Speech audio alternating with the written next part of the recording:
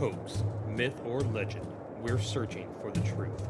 This is the Bigfoot King of the Forest podcast.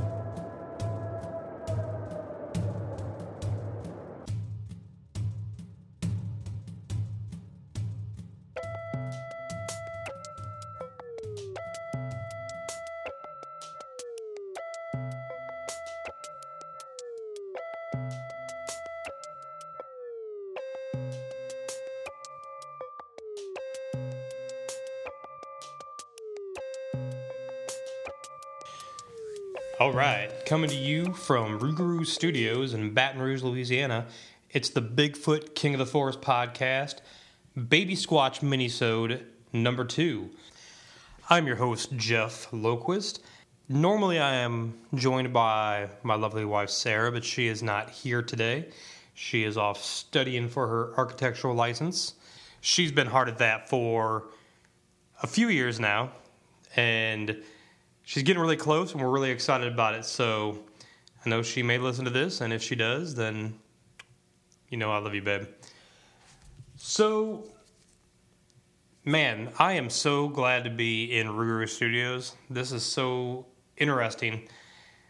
I got the soundproofing for the walls. It's not up yet, so you may hear a little bit of an echo still, but that's going to be hopefully taken care of soon. And we're starting to get some stuff moved in. Once we're done, we'll take some pictures of the place, and you'll be able to see it.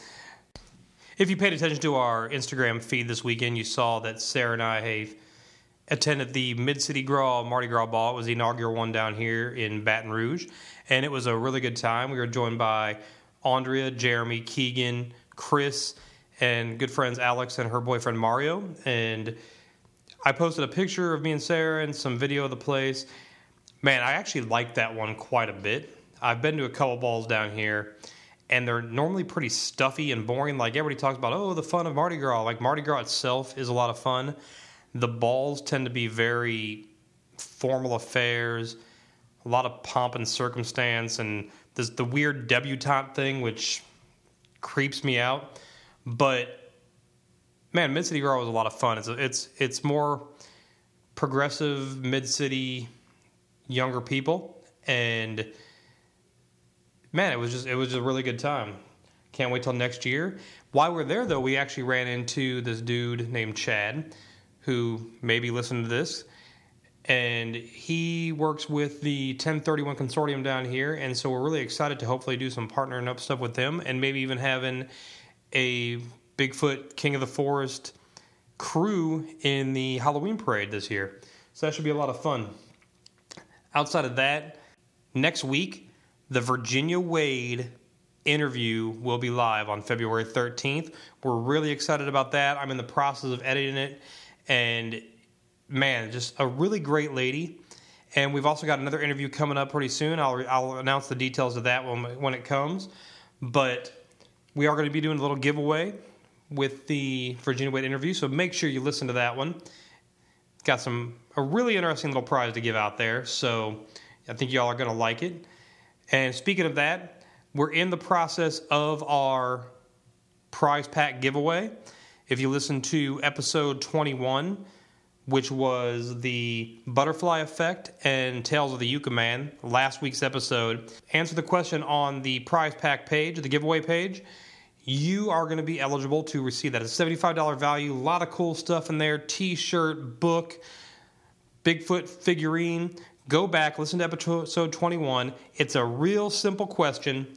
Answer it, and then we will announce the winner on next week's podcast. So let's get into this. When you consider any unknown suspected animal, living or extinct, you have to go on the evidence you have and make decisions based on that evidence. With dinosaurs, for example, nobody knows what dinosaurs looked like, or even sounded like, but we make educated guesses based on the bones they leave behind. Hell, when I was a child, dinosaurs were thunder lizards, and any other such nickname depended on the species. They were big, they were dumb, they were cold-blooded, and covered in scales. Then everything changed. In the late 80s, a new species of dinosaur fossil was discovered. This one had feathers. Scientists before and after that discovery had often wondered about such things, but this was the quote-unquote missing link, so to speak. The piece of the puzzle that had been missing, fallen between the couch cushions that helped make the mystery more complete. Dinosaurs were not lizards, at least not all of them, and they were not necessarily cold-blooded, slow-moving, dumb thunder lizards. Remember this the next time you fuck around with a chicken. From Sasquatch, Legend Meets Science, by Dr. Jeff Meldrum. The fossil record for many species is meager at best or altogether non-existent. In some cases, the only trace of an organism is preserved. The mold of a shell, the infilled burrow, or the petrified footprints left behind in silt or volcanic ash. Many animals today are reclusive and effectively avoid human contact. Their presence is only betrayed by the subtle tracks and traces they leave behind, commonly during nocturnal activities. That was a little excerpt there from Legend Meets Science. The Bigfoot, for example, is almost exclusively known only by eyewitness reports, which are no more than circumstantial and usually cursory, and the massive handprints and footprints they leave behind. While neither of these things can be considered proof of a large human-like hominid roaming the American wilderness, it does raise questions, and for some, it is all they need. In September of 2000, the BFRO, or the Bigfoot Field Research Organization, set out to the Cascade Mountains of southern Washington on a 10-man research expedition. They established their campsite near a place known as Skookum Meadows. Skookum is the Chinook word for powerful and often refers to evil entities. Their objective was, as usual, to detect and document evidence of a large primate. They were looking for the quote-unquote usual forms of evidence, including footprints, scat, hair, and signs of nesting and foraging.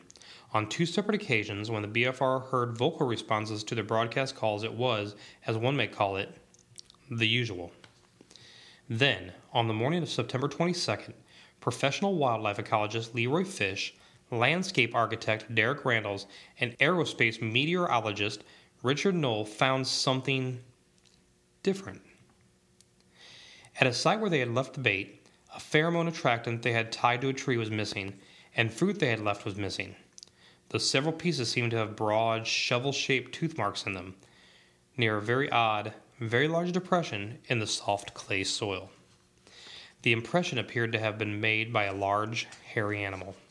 The group of professional and amateur scientists set about trying to figure out what could have left the imprint. They ruled out known large animals native to the area, such as elk, bear, deer, and coyote. Soon they began to ask the only question they had left, apparently. Could a Sasquatch have left the imprint? They set about to make a cast of the imprint before it lost itself to the elements, as imprints are wont to do in the wilds of the Pacific Northwest. The Skookum Cast, which you can find images of on our accompanying show notes, measures 3.5 by 5 feet and weighs well over 200 pounds. It appears to show the remnants of a hairy animal reclining, the buttocks, left forearm, thigh, and heels planted into the ground.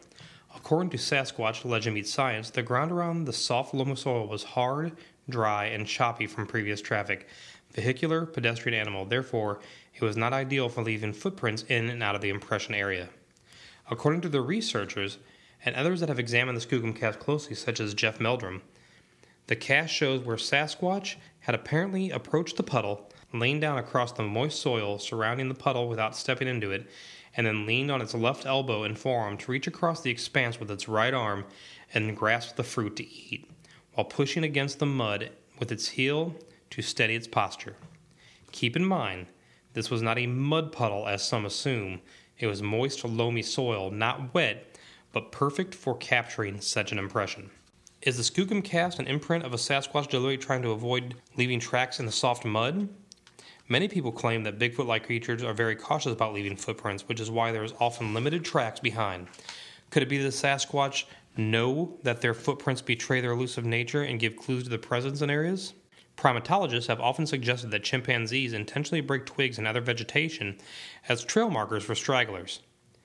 These trail signs are so distinct that field researchers can arrive after the departure of the chimps from a sleeping tree and use the markers to follow the group and catch up to them. What about the weird posture? Dr. Jeff Meldrum asks, is it reasonable to imagine a Sasquatch simply taking a timely pause on its nocturnal foraging circuit to recline and munch on a few opportune animals? Could the Skookum Cast simply be a case of mistaken identity or a case of pareidolia, seeing human faces and things, except with Sasquatch ass? According to Dr. Meldrum and other Sasquatchologists, the cast imprint is clearly that of a large hominid. They point specifically to the heel imprint and the Achilles tendon, which is a distinct feature of bipedal creatures. When shown next to a human cast, it is exceptionally similar, yet 40 to 50% larger than the human counterpart. They also suggest that there is a great deal of detail, such as hair impressions, skin detail, and dermatoglyphics, or skin ridges. Active and retired scientists alike have examined the cast, with many agreeing that some kind of bipedal creature left it there. For example, Dr. Dare Swindler, a retired professor of anatomy and Bigfoot skeptic, claimed the Skookum Cast ultimately convinced him of the probable existence of a bipedal North American ape. Additionally, Dr. Esteban Sarmiento, a primatologist and Bigfoot researcher, was also a cast endorser, saying, "In my opinion, the Skookum body cast is that of an upright descendant of Gigantopithecus." With all the endorsements, why is the Skookum Cast not the pinnacle of Sasquatch evidence? Well, many people actually disagree. Mark Hume wrote an article for the National Post of Canada on March 3, 2001, in which he claimed to recognize the clear tracks of an elk in the imprint and said, "Imprints left that would match perfectly with an elk's legs." And it was his opinion that the cast was, if anything, a cast of the impression made by hindquarters of an elk, and many others agree with the elk hypothesis. Others point to the idea that there was confirmation bias from the start. The cast was found during an expedition by the BFRO, the Bigfoot Field Research Organization, and they were under a lot of pressure to produce some kind of substantial evidence for the Animal X crew, which was an Australian show that they were filming for. Was the Skookum Cast a hoax? Was it a case of confirmation bias? Or was it the remnants of a lounging Sasquatch and quite possibly the most interesting evidence of Bigfoot to date? Outside of a few wrong or inconclusive hair samples, blurry videos, photographs, and audio recordings, and the cast, including the Skookum Cast, there is no what one would call hard evidence. The truth is, none of us will ever know. And none of us will ever know if Bigfoot exists until we find concrete physical proof in the form of a live Sasquatch or a substantial piece of a dead one that will ultimately turn the field of biology and the scientific world on its head. But you never know, do you? I mean, we used to think dinosaurs were lizards. All right, and thank you for listening to this week's Minisode Baby Squatch episode of the Bigfoot King of the Forest podcast. I hope you enjoyed it. The Skookum Cast is pretty interesting, but is it the real deal or not? I mean, really, who's ever going to know unless we actually see a Sasquatch sitting down and reaching for apples, right?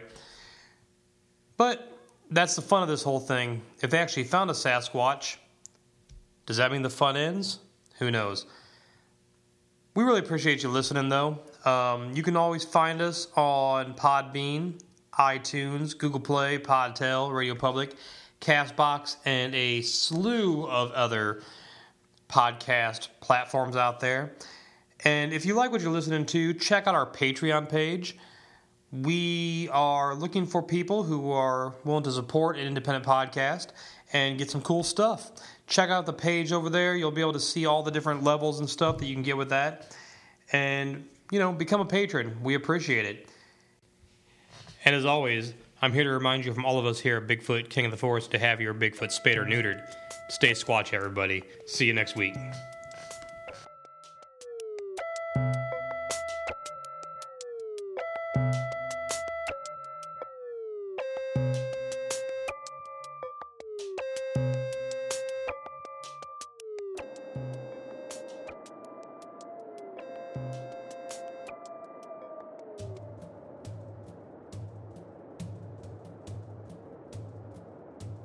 Thanks for listening to the Bigfoot King of the Forest podcast. The underlying track today was Face of Peyote by Purple Six Records on Looperman.com.